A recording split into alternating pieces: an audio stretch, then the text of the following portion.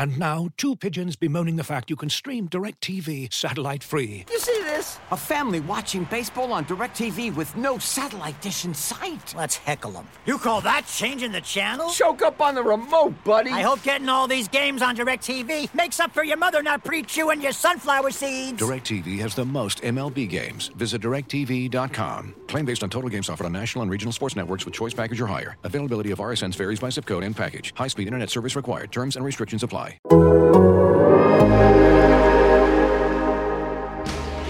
High in the air. Brito back at the wall. Adios, Pelota! That's the type of manager that I'd like to be, which is the same every day. They know what they're going to get. They're going to get energy. They're going to get accountability. They're going to get structure, and they're going to get support. And I'm going to bring those things to the dugout in the clubhouse regularly.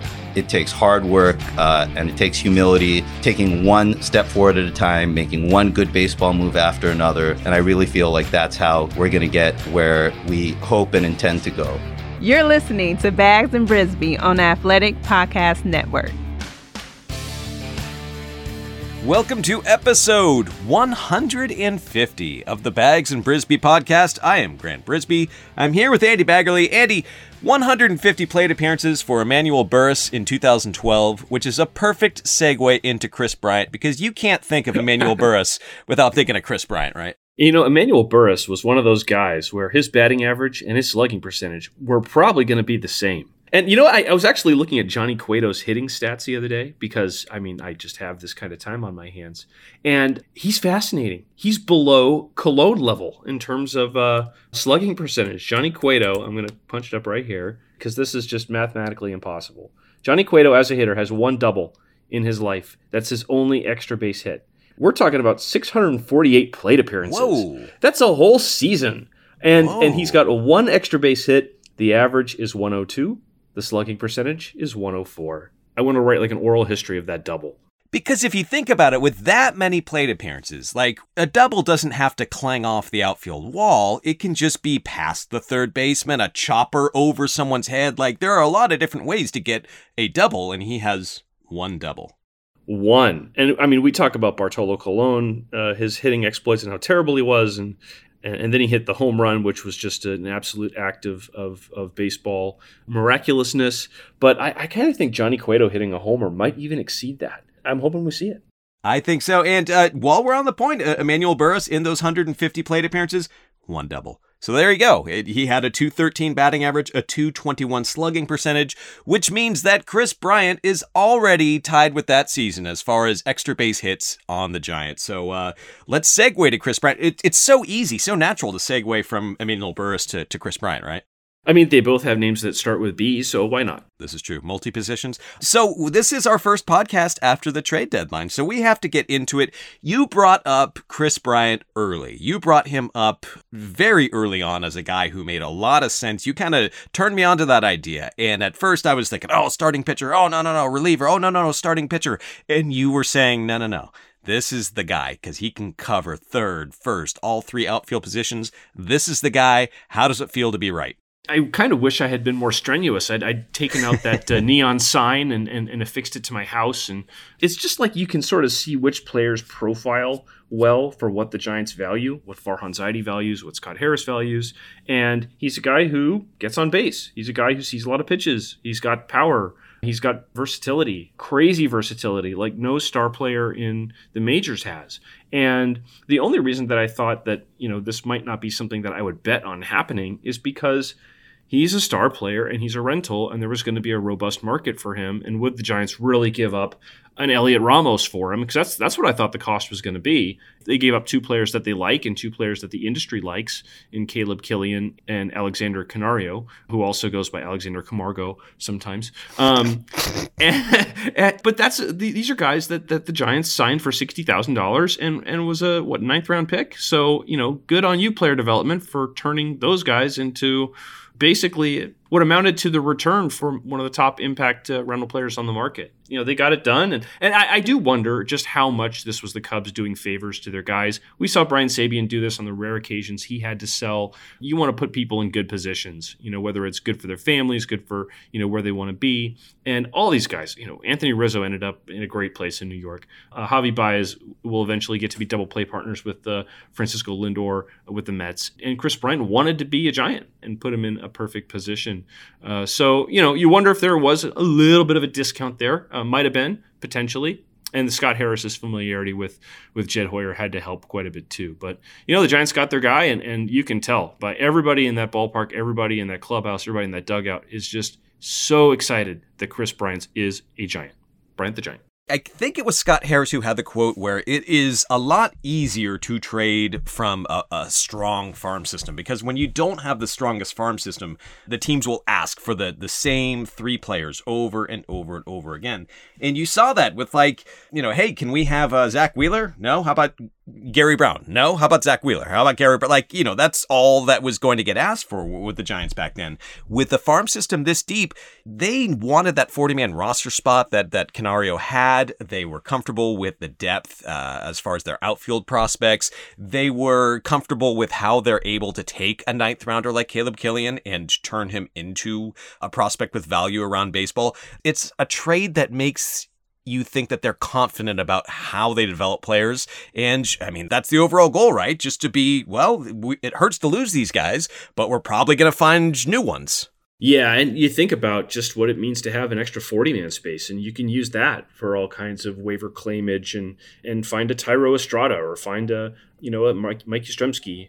These are guys that they've just used roster room basically to have the freedom to be able to add, and that's harder to do when you're stuffed with talented players and you're always losing someone. And that's, I guess, a tipping point that they'll reach if they haven't reached it already. But Canario was a guy on the 40-man roster, so I think, we've been saying it for a long time that he was the most obvious of the prospect guys to get dealt. And, still a guy who profiles to have a lot of tools, and it's good to see him back from his shoulder injury and being healthy, maybe not having the greatest season, but I'm sure that the injury, set him back quite a bit. And I'm sure the Cubs are excited about him, just like they're excited about Killian. But then, you look at the Giants, and they only had 5 draft picks last year, right? Well, you look at the guy they drafted in the 5th round, and you think, oh, this is sort of a throwaway pick, a guy from Lemoyne College named Ryan Murphy.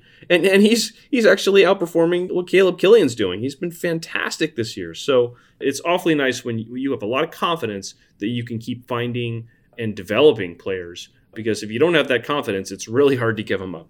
Yeah, Ryan Murphy leads all of minor league baseball in strikeouts. And, as like you said, a 5th round pick last year, he was really, really under the radar. For me, I totally forgot he existed. I had a real Mandela effect with him. I had to look and go, wait, he was last year's draft? Because I just did not remember him at all.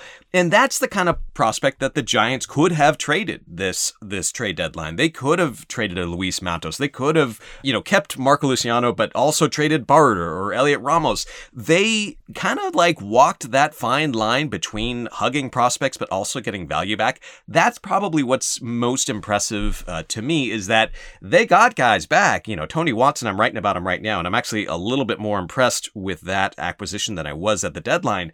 They got value, and they didn't give up, not just the top guys, but the guys on the tier below that, and maybe the guys on the tier below that too. Yeah, and the 2 minor leaguers that they sent to the Angels, in addition to Sam Selman, are guys who throw really hard. Yvonne Armstrong has thrown in the upper 90s. Jose Marte has touched 100. And I actually got to know both those guys a couple years ago when they were in extended spring.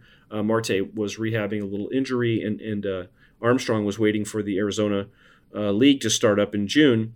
I went over to the complex because Johnny Cueto was doing his rehab from Tommy John surgery, and he took those 2 kids especially and a bunch of others under his wing and sort of pushed them in workouts and took them out on the weekends and made sure they had food and clothes and stuff, and was just really, really cool how Johnny Cueto embraced that role, just rehabbing in Arizona all that time. And these 2 kids, the Giants are high on. They haven't really shown as much command to go with the stuff, but I think in both of their cases, Marte was going to be a minor league free agent. Armstrong was going to be a guy they'd have to add to the 40-man, or he'd be Rule 5 eligible.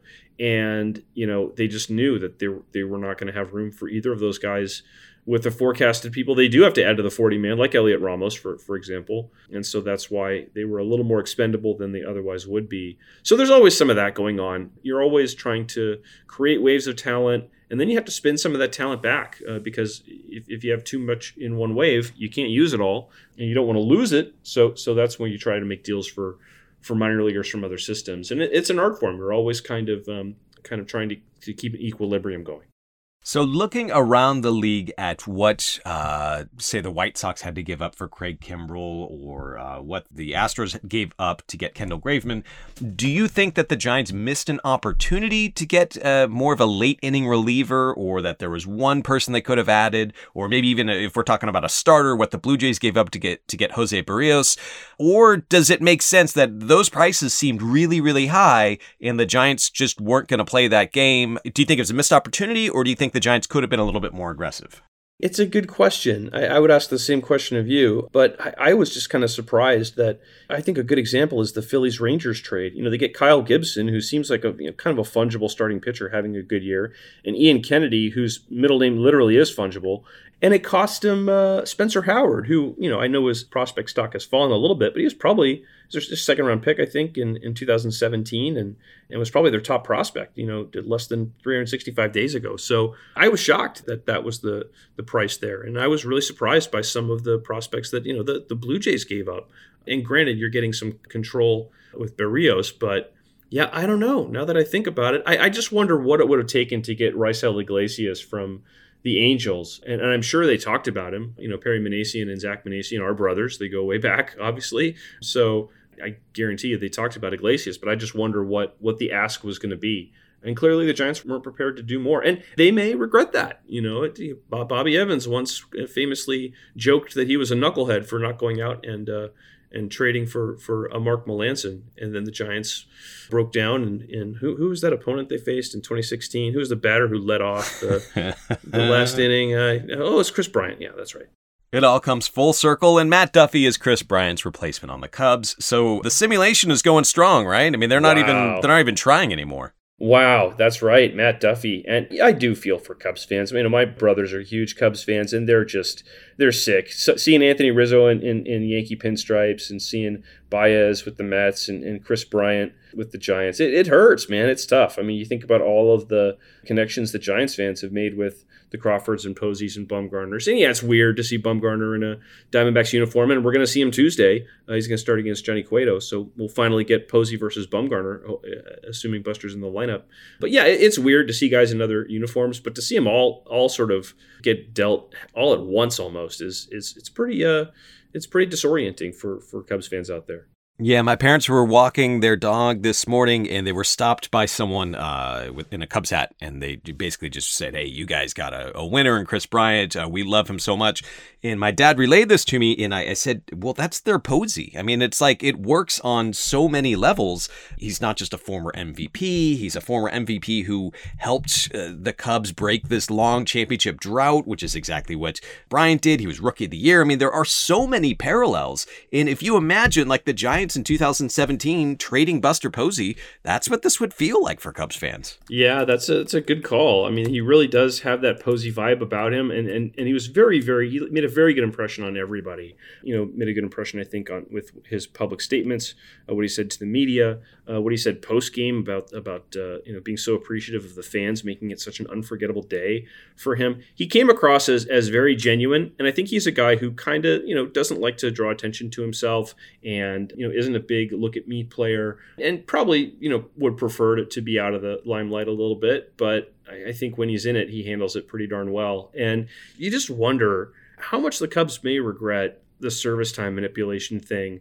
because otherwise this guy probably signs a big extension, and he's kind of a through line between whatever the next good era of Cubs baseball is going to be. And just like Buster has been the through line from 2010 and until what we're seeing right now. And you really think that's an organizational screw up. They thought they were doing the right thing for themselves, but I think it probably ended up costing them in the end. And Chris Bryant's wearing another uniform because of it. That's a really good point. Listen, if the Giants had not extended Buster Posey, Brandon Crawford, Brandon Belt, when they did, when 2017 came around, or maybe 2018 even, those players would have been gone. I mean, I firmly believe that. I mean, they love Buster Posey, they love Brandon Crawford, but at that time, their contracts were what was preventing them from going to another team. I have no inside information. I'm just looking at what would have happened if the Giants were in this position where they were, had a chance to lose Buster Posey or we're coming up on a free agent year for Brandon Crawford. And you look now, they have these guys. They stuck around. The contracts ended up saving them in a little way because, I mean, Crawford's an all-star, Posey's an all-star. They're buoying the offense and making it one of the best in the National League. Imagine where they would be without those two guys. And so it's not just about keeping the fan favorites around. It's about, well, maybe you'll get use out of them too. Yeah, I mean, it really has turned out that way. And I know that you could sit back and say, well, but I mean, they had 4 straight losing seasons. They had the worst home record ever. They were unwatchable for a couple of years there. And, that really wasn't Posey's fault or Crawford's fault or Belt's fault. I mean, they were making a lot of money, but I don't think the Giants were going to outspend their way, if they had other free money to spend. I don't think they were going to spend their way to being better in those 4 losing seasons. Where I think it went wrong is all the moves they made around that core, assuming it was going to be stronger, and spending $250 million on Cueto and Samardzija in one off season, and trading a guy like Brian Jennings away for a rental of Andrew McCutchen, and they Brian Reynolds. Brian Reynolds. What did I say? Brian Jennings. Brian Jennings. I think that's William the second Brian time Jennings. he's come up. Every time I do that, good thing he's not a Giant because I'd still be calling him Brian Jennings. Gosh darn it. You know what? I'm not even going to ask Brian Smith to edit that out. I'm going to wear it. I'm going to wear Brian Jennings because his name is Brian Reynolds. Reynolds rap. So I had to let you know, just so you know. Yeah, but that's perfect. That's perfect. I love that you're obsessed with William Brian Jennings. So I guess I was making a point there, maybe, and the point was that they, it was the moves around that core trying to prop it up. That's where they really all went wrong, and I don't think that's you could say that's the fault of the core for not being stronger, but I think a lot of those other moves just didn't work out either. So I don't think they necessarily can look back and say that they regret signing any of those players to those extensions. We'll be right back after a quick word from our sponsors. Looking for an assist with your credit card but can't get a hold of anyone? Luckily, with 24/7 U.S.-based live customer service from Discover, everyone has the option to talk to a real person anytime, day or night. Yep, you heard that right. You can talk to a real human in customer service anytime. Sounds like a real game changer if you ask us. Make the right call and get the service you deserve with Discover. Limitations apply. See terms at discover.com/creditcard. Looking for an assist with your credit card but can't get a hold of anyone? Luckily, with 24/7 U.S.-based live customer service from Discover, everyone has the option to talk to a real person anytime, day or night. Yep, you heard that right. You can talk to a real human in customer service at any time. Sounds like a real game changer if you ask us. Make the right call and get the service you deserve with Discover. Limitations apply. See terms at discover.com/creditcard. I think it serves to the larger idea of the Cubs might be good or bad in 2, 3, 4, 5 years, but they're not going to be good or bad specifically because they have Chris Bryant making a lot of money on that roster. That's not going to be the defining reason of why they are where they are. And once you get to that point, you can start thinking, well, maybe we just keep him. We're the Cubs and we print money. This should work. This could work. He defines the franchise. How can we make this work? It kind of blows me away that at no point were they able. I mean, I know it's Scott Boras. I know they messed with him in his service time and that left a bad taste in his mouth. But it makes no sense to me that you don't keep a guy like this because he defines the Cubs. And so now you wonder, okay, what's going to happen here? What's the long game with Chris Bryant and the Giants? And I got to tell you, there's nothing that's guaranteed. And it's Scott Boras. So, he is not somebody who generally will pass up a chance at a big name client hitting the open market. And I don't think this is going to be a swift process, but you got to think that the interest is pretty mutual on this being more than just a 2-month sort of dalliance. And you get that sense because he really wanted to make a great first impression. And the Giants went out of their way to make a great first impression on him. I mean, stocking his hotel room with a bunch of Giants gear, including a little Giants jersey for his 16-month-old son. They did so many things, I think, that, and he mentioned so many times, I feel so wanted here and so appreciated. And that just, it's a great feeling to have. And so I think that the fact that they're trying to impress each other so much kind of tells me that they want this to happen. And there's a lot of market forces that could keep it from happening potentially, but I kind of feel like it's probably more likely than not that maybe Kris Bryant is a Giant next year. One of the things that when I'm looking at, I'm looking forward a couple of years and I'm saying, okay, the Giants will have this money. Who might they get? And I'm looking at Carlos Correa. I'm looking at all the shortstops. I'm looking at the different needs they might have in free agency. And because I'm taking this view from 5,000 feet above, I'm missing some of the key details. And one thing that I didn't appreciate fully until the Giants made this trade is that when you look at the positions that Bryant plays, like you go to Baseball Reference and they've got the category on the right that's positions, and it looks like a phone number. It's 579-38D6, or he has so many positions. He's playing shortstop sometimes. He's playing center sometimes. That's a contract you can kind of play with. That is a guy, once you have him in the system on a long-term deal, it's not like Evan Longoria, where you're giving him this big money, but you have to park him at third base. With Bryant, he goes so many different areas that you're not tethered to, okay, we've got this guy making big money, we can't get player X because where are we going to put him? No, Bryant kind of eliminates that confusion, and I think that's a very, very valuable thing if you're going to pick a guy for a long-term commitment. Yeah, it just allows you to be flexible. And he's a great guy to have as a rental player, too, because this is the oldest position player core in baseball. There are no waiver deals that you can make at the end of August or at any point in August to kind of patch a hole. And if Longoria isn't able to come back for whatever reason, then Bryant can play third base. And if Belt's not able to make it back, and he can play first base, or he gets slotted in anywhere in the outfield. I don't think he's quite an average center fielder, but I think he's adequate, and he can definitely play plus outfield in both corners. So yeah, it's not just for. And you can move him around in a game. You can double switch. You can get a matchup. You don't have to worry about the pitcher spot coming up because you could move him, to three different positions in one game. He's kind of Cody Bellinger-like in that way. And, standing next to him, I didn't really get a sense. And he was a tall guy, but he's very rangy. And he kind of reminded me a little bit, just body type-wise, of Jason Worth. And kind of a similar hitter, too. Good on-base percentage, good power. Jason Worth ended up getting what was that big contract he got from the Nationals, like 6 years and $127 million. I don't know if that should be the comp or if George Springer should be the comp. I guarantee the Giants don't want to give him more than 5 years. But yeah, I got to think at minimum the interest is going to be pretty darn mutual on trying to see what makes sense for both parties. And he fits one of the key organizational philosophies that we've talked about a lot this year, which is no turds. Right. No turds or can we use the phrase that Mauricio Dubon used? I think we can. What was, I can't remember, refresh my memory. No pricks. I believe he said no pricks. But it makes it different. And you can tell that the front office doesn't think this is a joke, that there is some sort of acknowledgement that when you have a clubhouse that's humming along, you don't want to just throw in a thing of firecrackers, that you add a guy who kind of fits the general vibe and has a good reputation. That Scott Harris was very familiar and could give that report oh yeah, this guy's not going to be a turd. And that fits with our no turds philosophy. And they obviously know the same is true of Tony Watson. And it was very apparent that they were not going to just bring somebody in that they did not know in and out, that they would have some questions about how they would fit in character-wise or comfort-wise.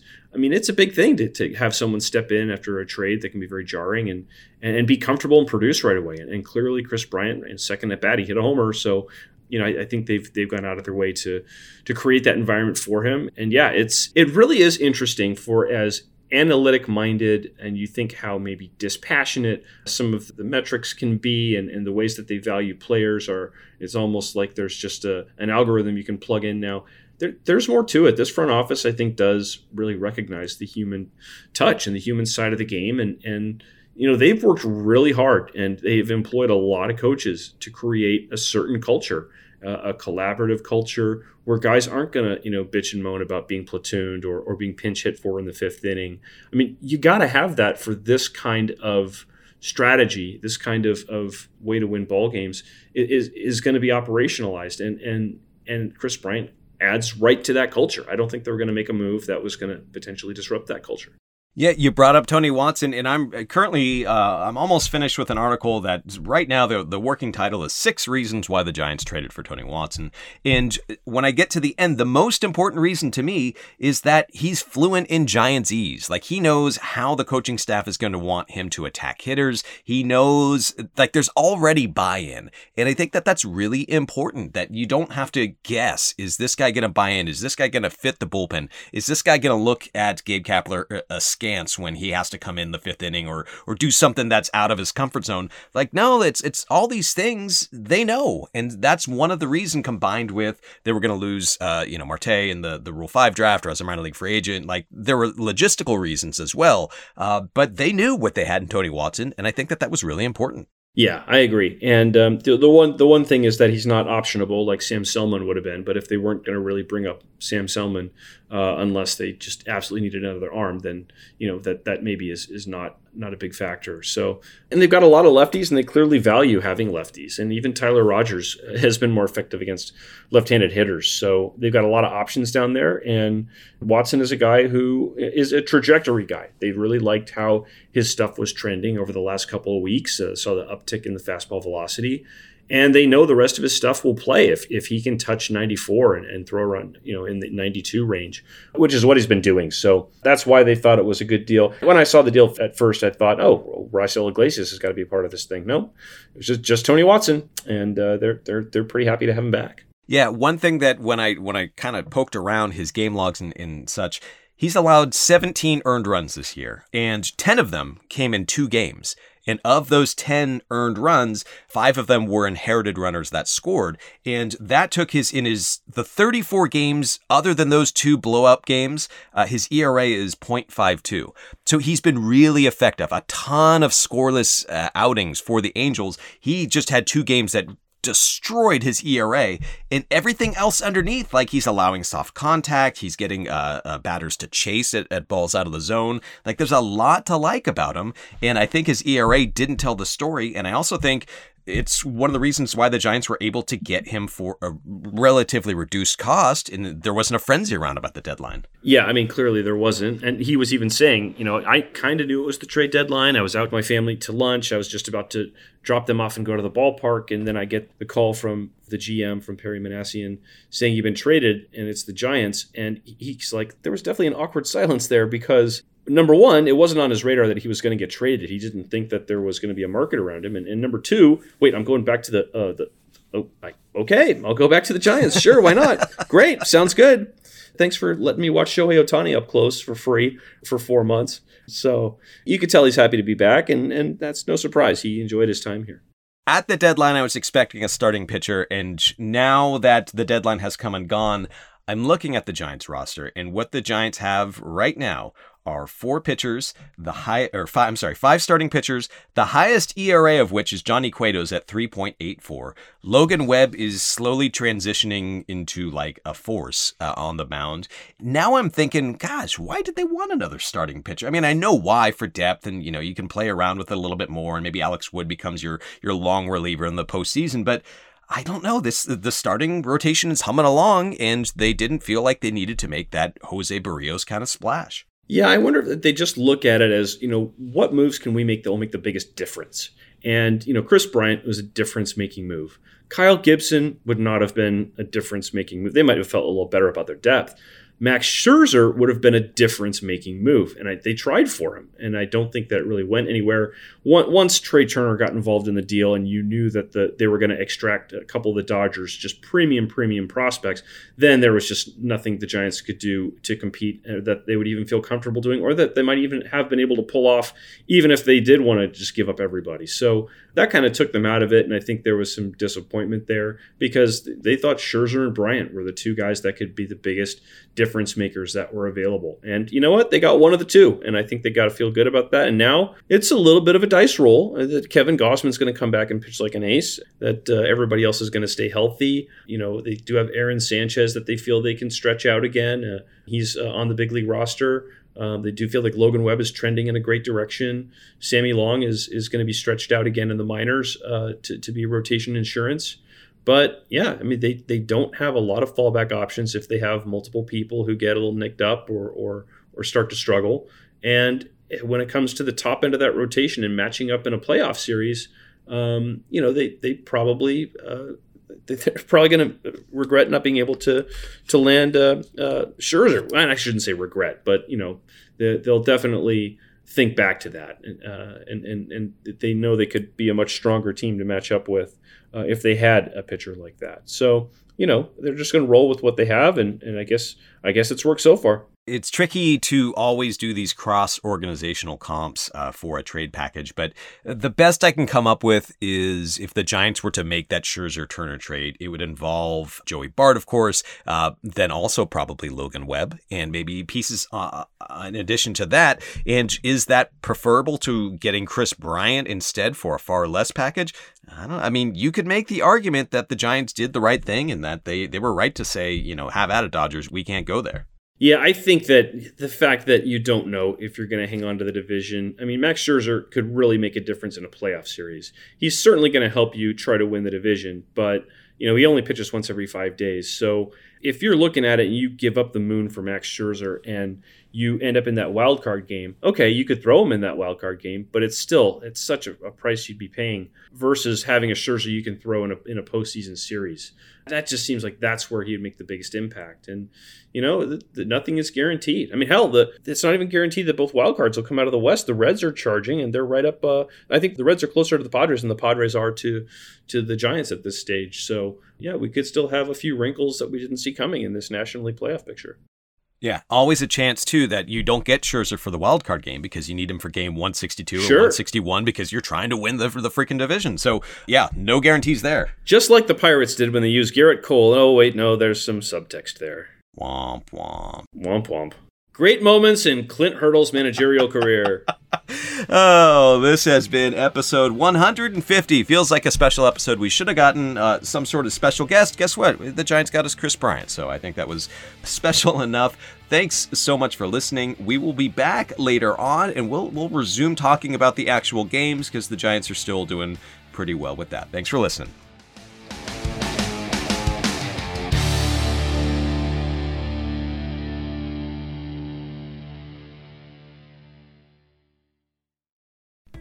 As you've probably heard by now, we've teamed up with BetMGM this season. We'll be using BetMGM lines to make all of our picks, and we'll have special offers for our listeners each week. If you haven't signed up for BetMGM yet, use bonus code The Athletic, and you'll get a 1-year subscription to The Athletic, plus up to a $1,500 first bet offer on your first wager with BetMGM. Here's how it works.